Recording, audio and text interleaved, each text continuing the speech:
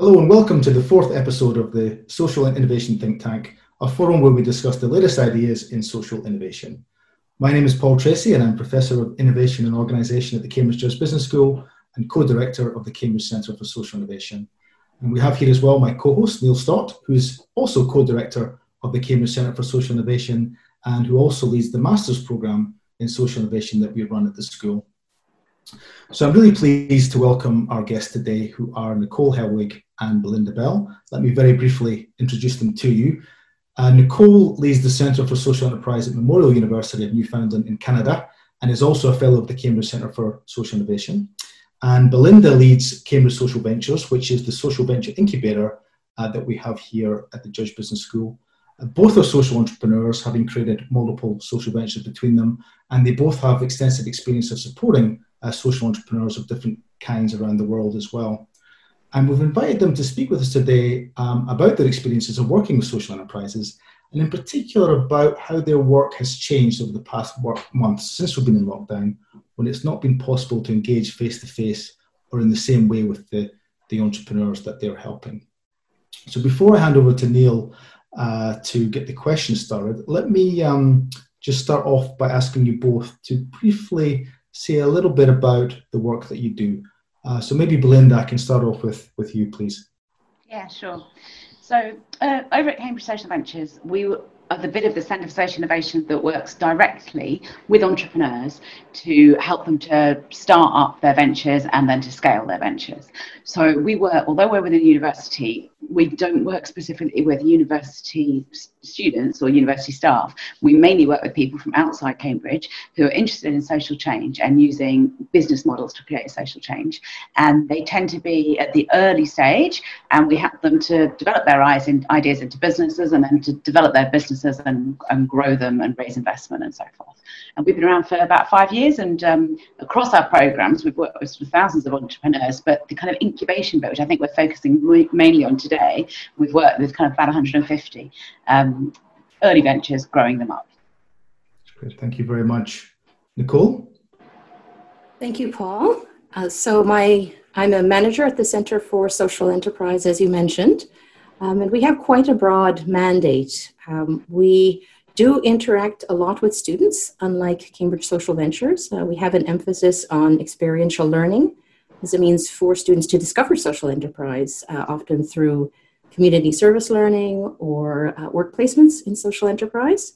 We're also associated with a new program at our Faculty of Business Administration, which is an MBA in social enterprise and entrepreneurship. And we interact with some of those students in a new initiative we have, which is our Social Venture Incubator, which I'll talk more about this morning. We've been around since 2016, officially launched in 2017. So we're fairly new, and a lot of our initiatives are either just getting established or are in early stages. And we do have some community engagement as well. Some of that comes from those other initiatives I mentioned, with interactions with students. But we also run an annual social startup weekend, interacting with social entrepreneurs out in community. That's great. Thank you very much. Neil? Thank you. So we're in very, very strange and challenging times for everybody. So my first question is to Belinda and then to Nicole, is how has COVID impacted on the social entrepreneurs that you are working with, please?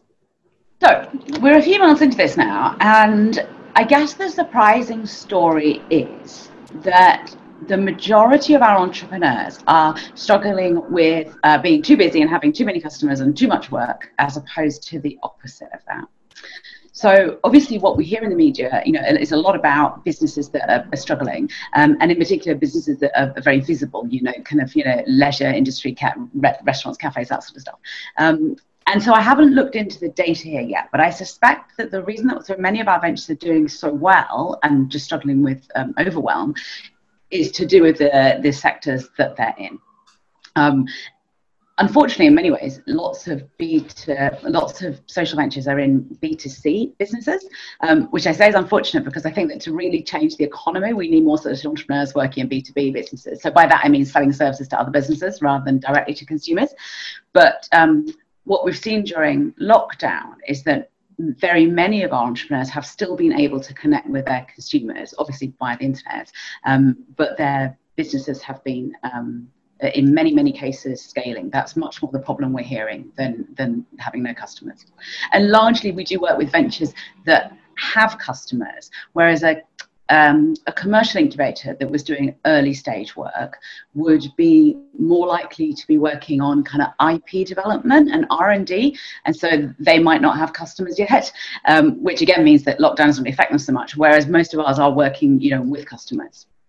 And I guess lots of the problems that our entrepreneurs are trying to address, those that are using the public sector as a customer, we know that those social problems are going to become exacerbated in the months and years ahead. So as I say, it's kind of a surprising story that it's as positive as it is. So that would be my initial response to that. And I don't know how Nicole's experience is different. Thanks, Belinda. There are I'd say the first thing that has been really impactful is seeing the shift to remote work and the challenges that some of our social entrepreneurs have had working from home. We work often with individuals who have lived experience, so they may have some challenges. They may be in circumstances where it's difficult to manage what's happening both with their social enterprise, but also with what's happening in the background at home. And I would say that we're seeing positives and negatives, again, depending on the sector. We have a lot of social enterprises in our province that are linked to our tourism sector, which has been badly hit, not to say devastated.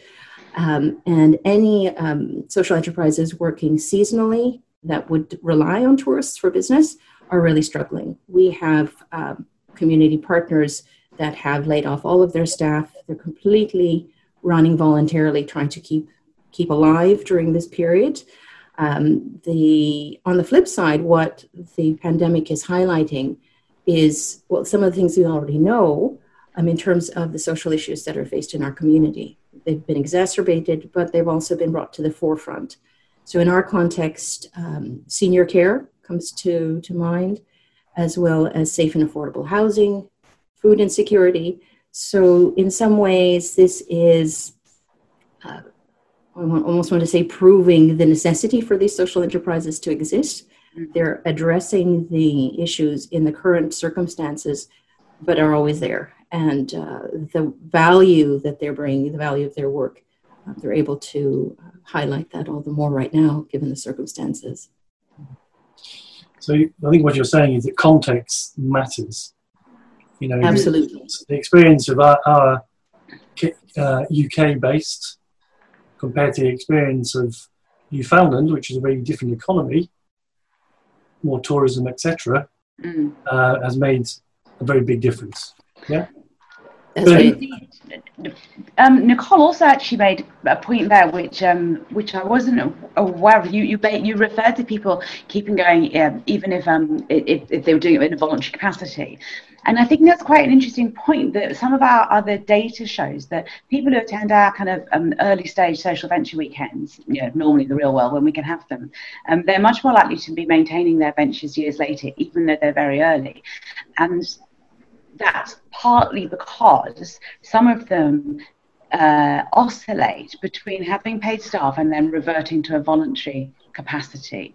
So things that are on the sort of community charity end of the social business spectrum have this capacity to sort of slip back down, if you call it down, into a non-business model but a voluntary model, to kind of then stay there in hibernation and then come back and have another go at trading subsequently. So that's interesting, because I definitely know that some of our entrepreneurs' journeys involve a period of that, and it's interesting to hear Nicole saying that that's what's playing out in Newfoundland.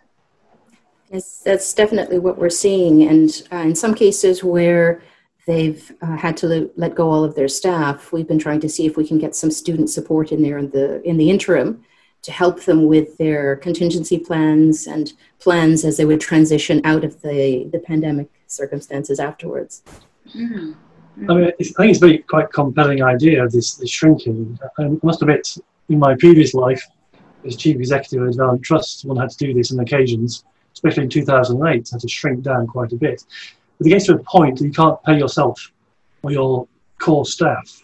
So I'm just wondering if, Fishing for Success, which is based in Petty Harbour, Newfoundland, and Paul and I visited a number of times.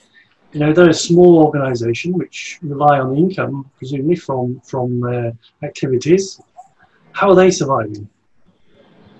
Well, I can't speak to the full specifics of what they're doing, but I have noticed some activity on their social media where they are shifting their target. So they really are highlighting what we're calling the staycation. So whereas we're not bringing the tourists from the mainland, from mainland Canada or elsewhere, the provincial government has been saying, well, we are in fairly safe circumstances to travel on the island in Newfoundland. So what can we do? So it seems that they are targeting the domestic market more than they might have in order to keep running some of their programs this season. So it's been very creative. Yes. Yeah. Pivoting comes to mind as a term, but not pivoting on the mainstay, their mission, but pivoting on how they're operating. Yeah. It's funny you should say that. When I was thinking about this session earlier today, I was making some notes myself and I wrote down the word pivot ? Because nothing that I'm seeing looks like a pivot. It looks more like kind of moving some of the edges, changing some of the bits, and also with the ones that we're seeing doing this sort of pivoting, we don't yet know if they'll revert to plan A at some point in 2021. So that's, I think on the whole, it's likely that the ventures that have made these changes are going to end up with some kind of blended model coming out the back of it because, you know, they've learned some good things. So I'm not quite sure if we can call what we're saying pivots. So you're obviously thinking the same. Yes. I'm wondering how much encouragement the social entrepreneurs are needing to move in this different direction. Is it very obvious to them because obviously things are difficult, other opportunities have been closed off? Is it very obvious to them that they need to make this transition? Or is this something that you're working with them quite closely to identify and pursue particular opportunities? So I think most of this is the term that came to mind as you were speaking, Paul, was survival instinct. So when you're pushed into a corner, often, it's necessity is the mother of invention. We've had quite a number of supports coming through the federal government, perhaps a little bit later than some in the nonprofit sector in particular would have liked, but there's been a big effort on trying to keep people afloat in the short term. And along that, a lot of conversation about what do we do if we do not have tourism, what can we do if we are able to attract people locally, what do we need to do to change what we're offering. So I think we're seeing some of that, but we're also seeing organizations that are saying, well, let's take advantage of this downtime, so to speak, and start something new or look at something that we had wanted to do before. There have been some organizations that have deliberately looked at the impact, for example, of COVID-19 on youth employment. So they're using my words loosely, taking advantage of the situation to try to position and again emphasize that the work that they're doing. And in other cases, I know of one voluntary organization, they might have started some revenue generating activity, but now they're hunkering down and say we're going to work further on development of our plans rather than starting to test our market. So let's turn to your role. So the day job before COVID was, at least it seems that part of it was providing incubation. In Cambridge Social Ventures case, a couple of cohorts of around about 10 to 13 organisations. How has that changed? What have you done in the face of COVID? I think we'll start with Belinda. So we were due to start a new cohort in March, and so we did start a new cohort in March, but obviously in a different way. So we've been running, our cohort lasts for 12 months, so we've been running this entirely online now for 6 months, and are actually now just preparing to take on another cohort. And it's the fact we're preparing to take another cohort has given us time to sort of reflect on how it's going. So our support program consists of a business advisor allocated to each entrepreneur or to each venture, who they usually meet once a month, plus a training day once a month where they meet with one another as well as doing some training, plus various ad hoc introductions, events, and so forth, help with finance and workspace in our offices as well. So obviously the workspace in the offices is not there. The one-to-one relationship with the business advisor is super important. It's what we think the crux of our support comes from having skilled, experienced business advisors who know the field, who work directly with these ventures. And those business advisors already occasionally have their meetings online, but not more than sort of every other one. And in this case, they've had to get to know the entrepreneur online and then continue to meet with them online. So what we found is interesting is that rather than having longer once-a-month meetings, many entrepreneurs are choosing to have shorter fortnightly meetings, which kind of changes the pattern of the support. And certainly it was sort of originally offered as a possibility because everything was so dynamic at the beginning of lockdown. But we think that for some entrepreneurs, that works better, particularly sole entrepreneurs who, if you leave them alone for a month, sometimes can get distracted down a blind alley. But also just to do with people's personality types and how much they like to touch base and so forth. So we're doing this, for some entrepreneurs, doing this shorter, more frequent, but all online meetings. Although we're hoping now to start doing some business advisor meetings face-to-face, but only where people want to and can. And that's the other thing that we've been really struck by, is how, in fact, doing the training online, there are disadvantages. I think we're all concerned about how effective online learning can really be. But it does mean it's much more accessible. And so we've always have our training days open to our alumni ventures who are not all in Cambridgeshire, they're all over the country and some in other parts of the world. And because now they're online, the training days, more people can come to them and do come to them. So that's a kind of real advantage. And of course, there's no limit to how many people you fit in the room or whatever. There's no capacity problem. We can just do it for as many ventures as possible. So that's been really good. And we've changed the days as well, because you can't just take what you used to do in the real world and then put it online. And so our training days are shorter. And in fact, what we normally do now is we have an hour and a half session in the morning and an hour and a half session in the afternoon with some kind of length of gap between, a couple hours between.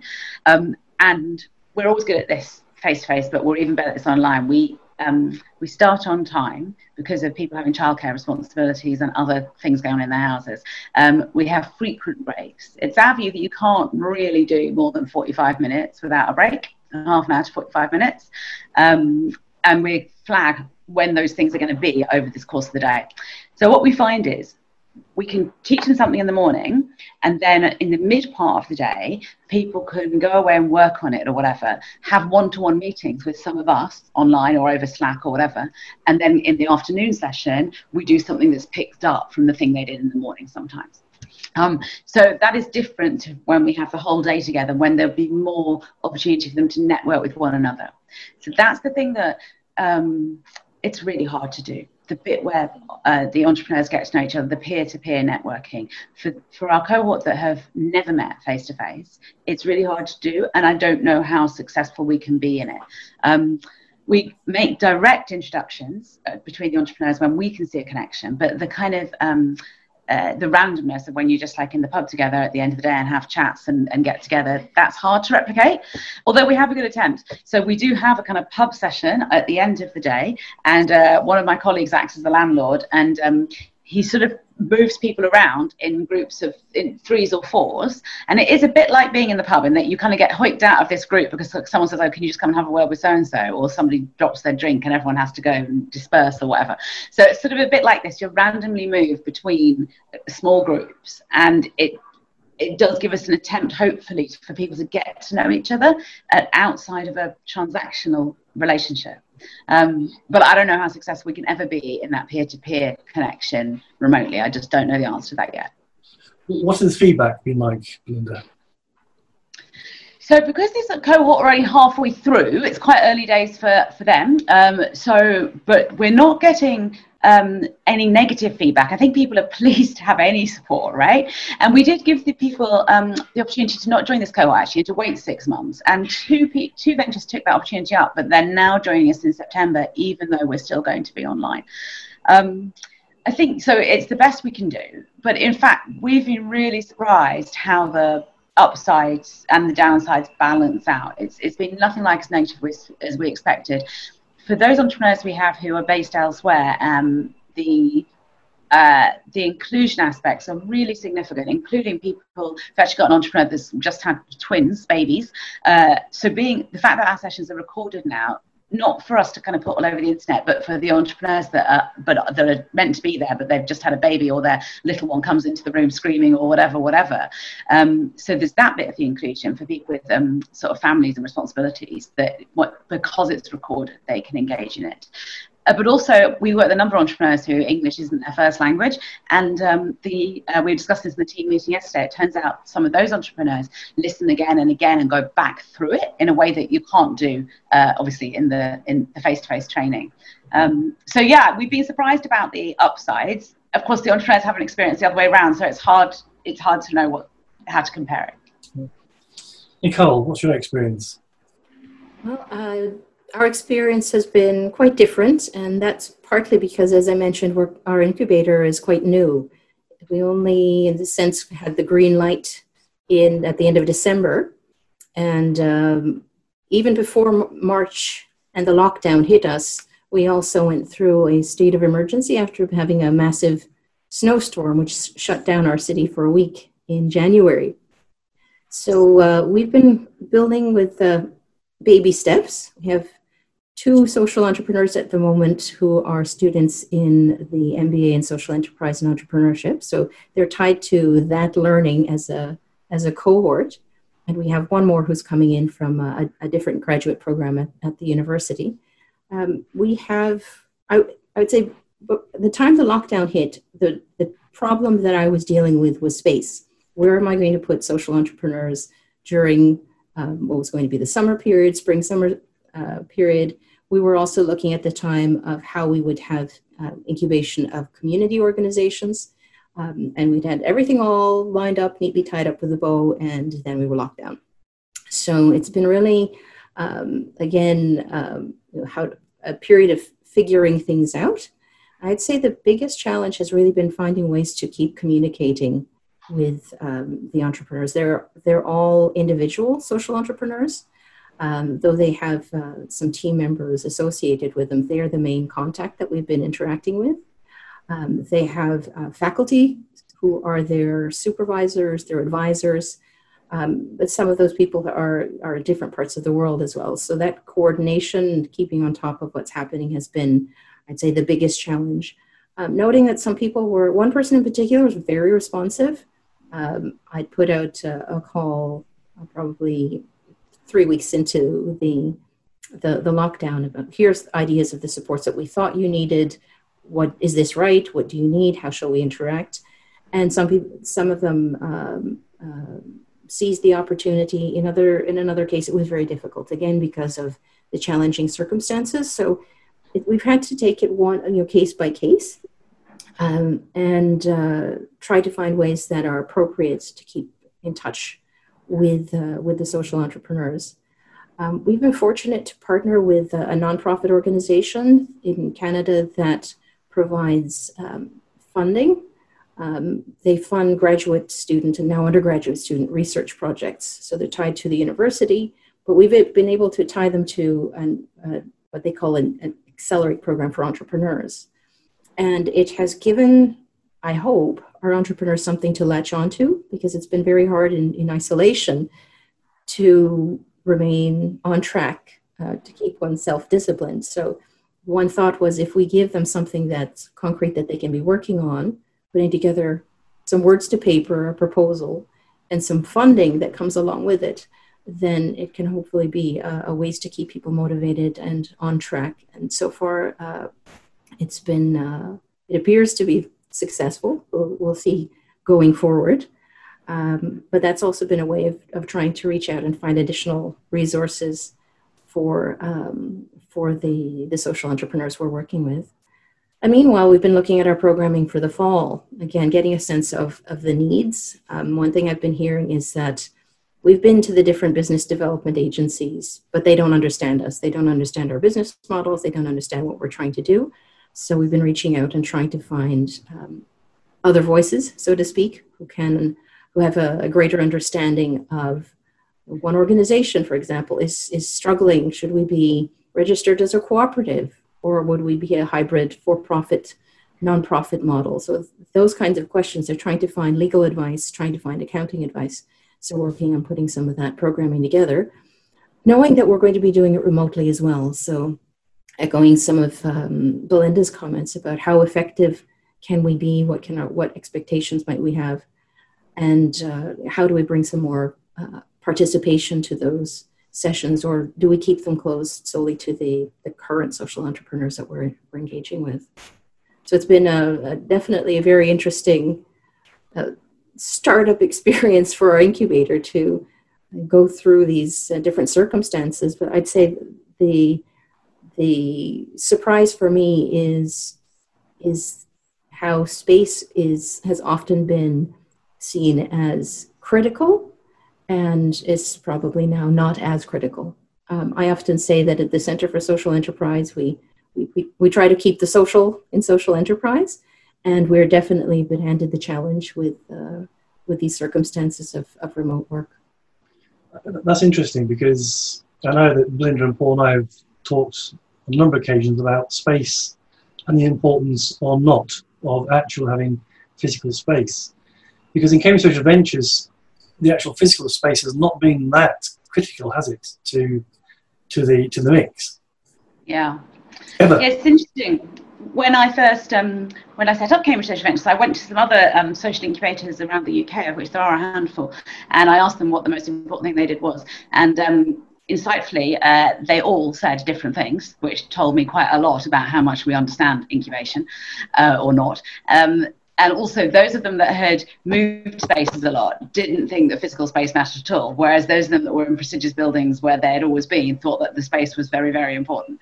And across not just social incubation, but incubation in general, there is somewhat of a debate about space and whether or not it really matters. But of course, like, that's really changing now. You know, the whole space question for the whole economy is changing so much that I think we're going to see it going down the list of priorities for social entrepreneurs. But it was never anything like as high as people make out, in my view.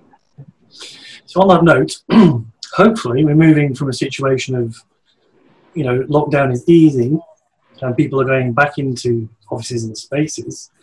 How are you going to do things moving forward? Are you going to make changes, or are you going to say, yay, business as usual? What's going to happen in the next few months, do you think?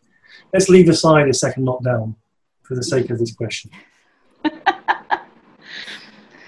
Well, so I think will definitely maintain some remote delivery. The problem comes with, like, we all know this, like when you're in a meeting of some sort, if one person is remote, then it's hopeless, whereas if half of you are remote and half of you are in the room, then that works okay. So I'm not sure how we can do it, but the disadvantages of the remoteness can definitely be somewhat offset by the advantages of including people, and of course by reducing travel and all that sort of stuff. The shorter but more frequent meetings I mentioned, I'm not sure how that can work, but if you are actually travelling to go face to face, then it becomes less practical. If the advisor's going all the way to London but only for a 45-minute meeting, this doesn't make any sense. So I think the shorter frequent things don't sit very well with a face-to-face context. So we'll have to see, but mixing it up somewhat. And as I say, our advisor actually always did do some Skype meetings or phone meetings or face-to-face meetings. I think everybody will be more comfortable with kind of mixing things up more. One of the other things that both Nicole and us are sort of privileged to have are the close links to universities. We've had some fabulous student projects over the last 6 months where students are coming to work in the ventures in different ways for different parts of different student courses. It seems inevitable that this incident is going to lead to even more interest in the sorts of work we do. And in particular, we'll see that in terms of student projects and students working with our entrepreneurs. And the reason I kind of hesitated there when I said it seems inevitable is that we all know that out the back of 2008, nothing changed at all. And so I'm not 100% sure, but it seems inevitable that there is a kind of growing interest in this sort of field. And hopefully that will enable us to embed the kind of work we do further into the university infrastructures and to therefore derive more benefit for our entrepreneurs from all of those kind of other things that go on. Nicole? So, pardon me, I think that we would have a couple of different tacts. One, when I think of the students who are in our MBA in social enterprise, the cohort effect is something that we've been emphasizing very strongly.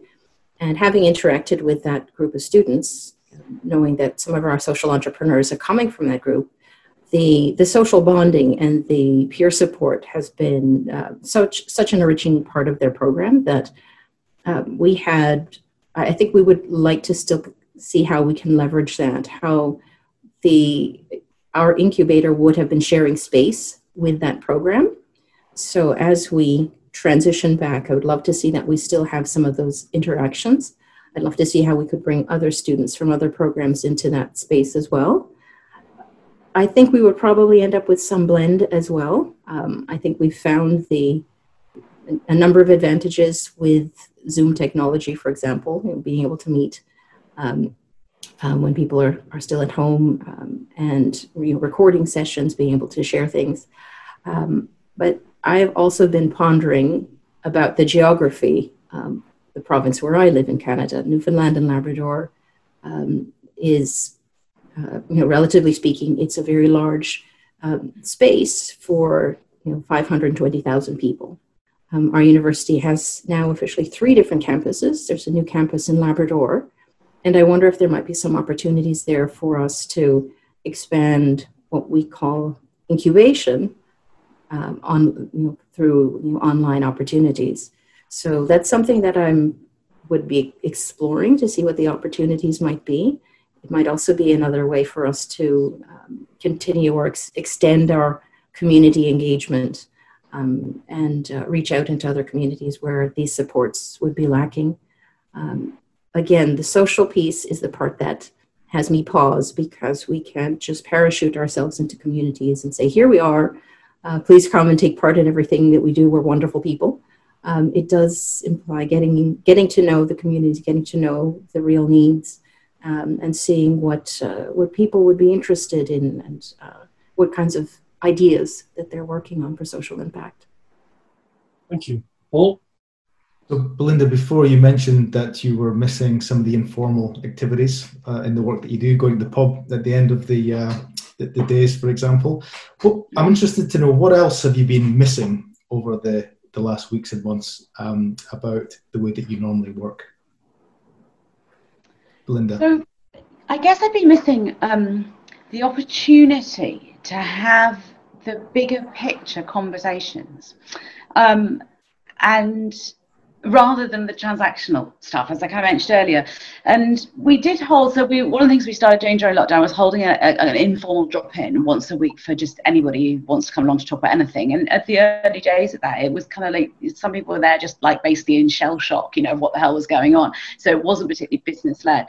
But one of those, we explicitly framed it as a conversation around something we were aware that some of our entrepreneurs were thinking, which is, I might be a social entrepreneur, but what does it mean to be running a social venture which isn't what the world needs right now?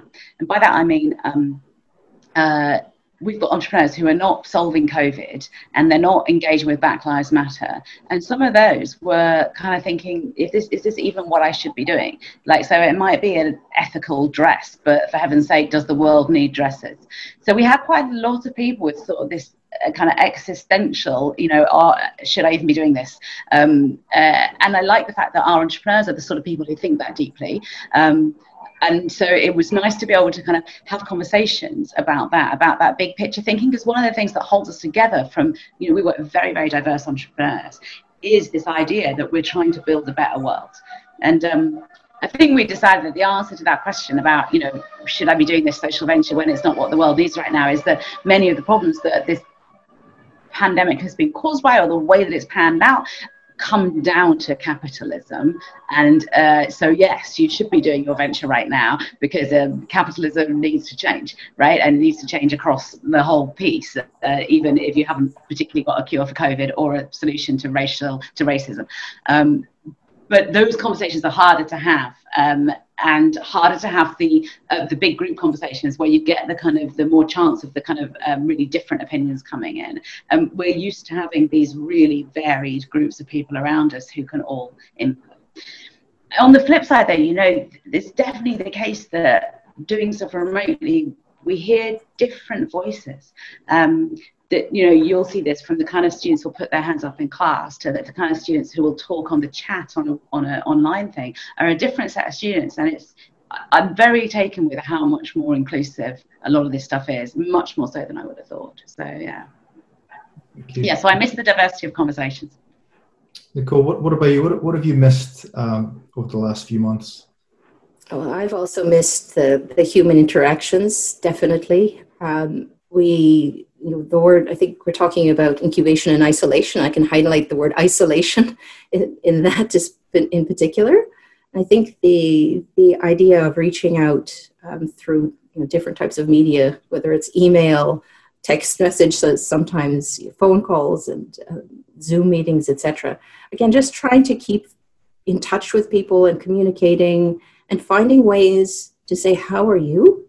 Knowing that circumstances are very difficult, and some people are experiencing very difficult circumstances. Other people are managing all right. So how do we have conversations about the work people are doing when you tactfully have to try and understand what else is going on in their lives at the same time? So not having that ability to see people face to face, to read their body language, to really get to connect. I miss that, and it adds an extra layer of nuance and challenge in keeping those channels of communication alive and open.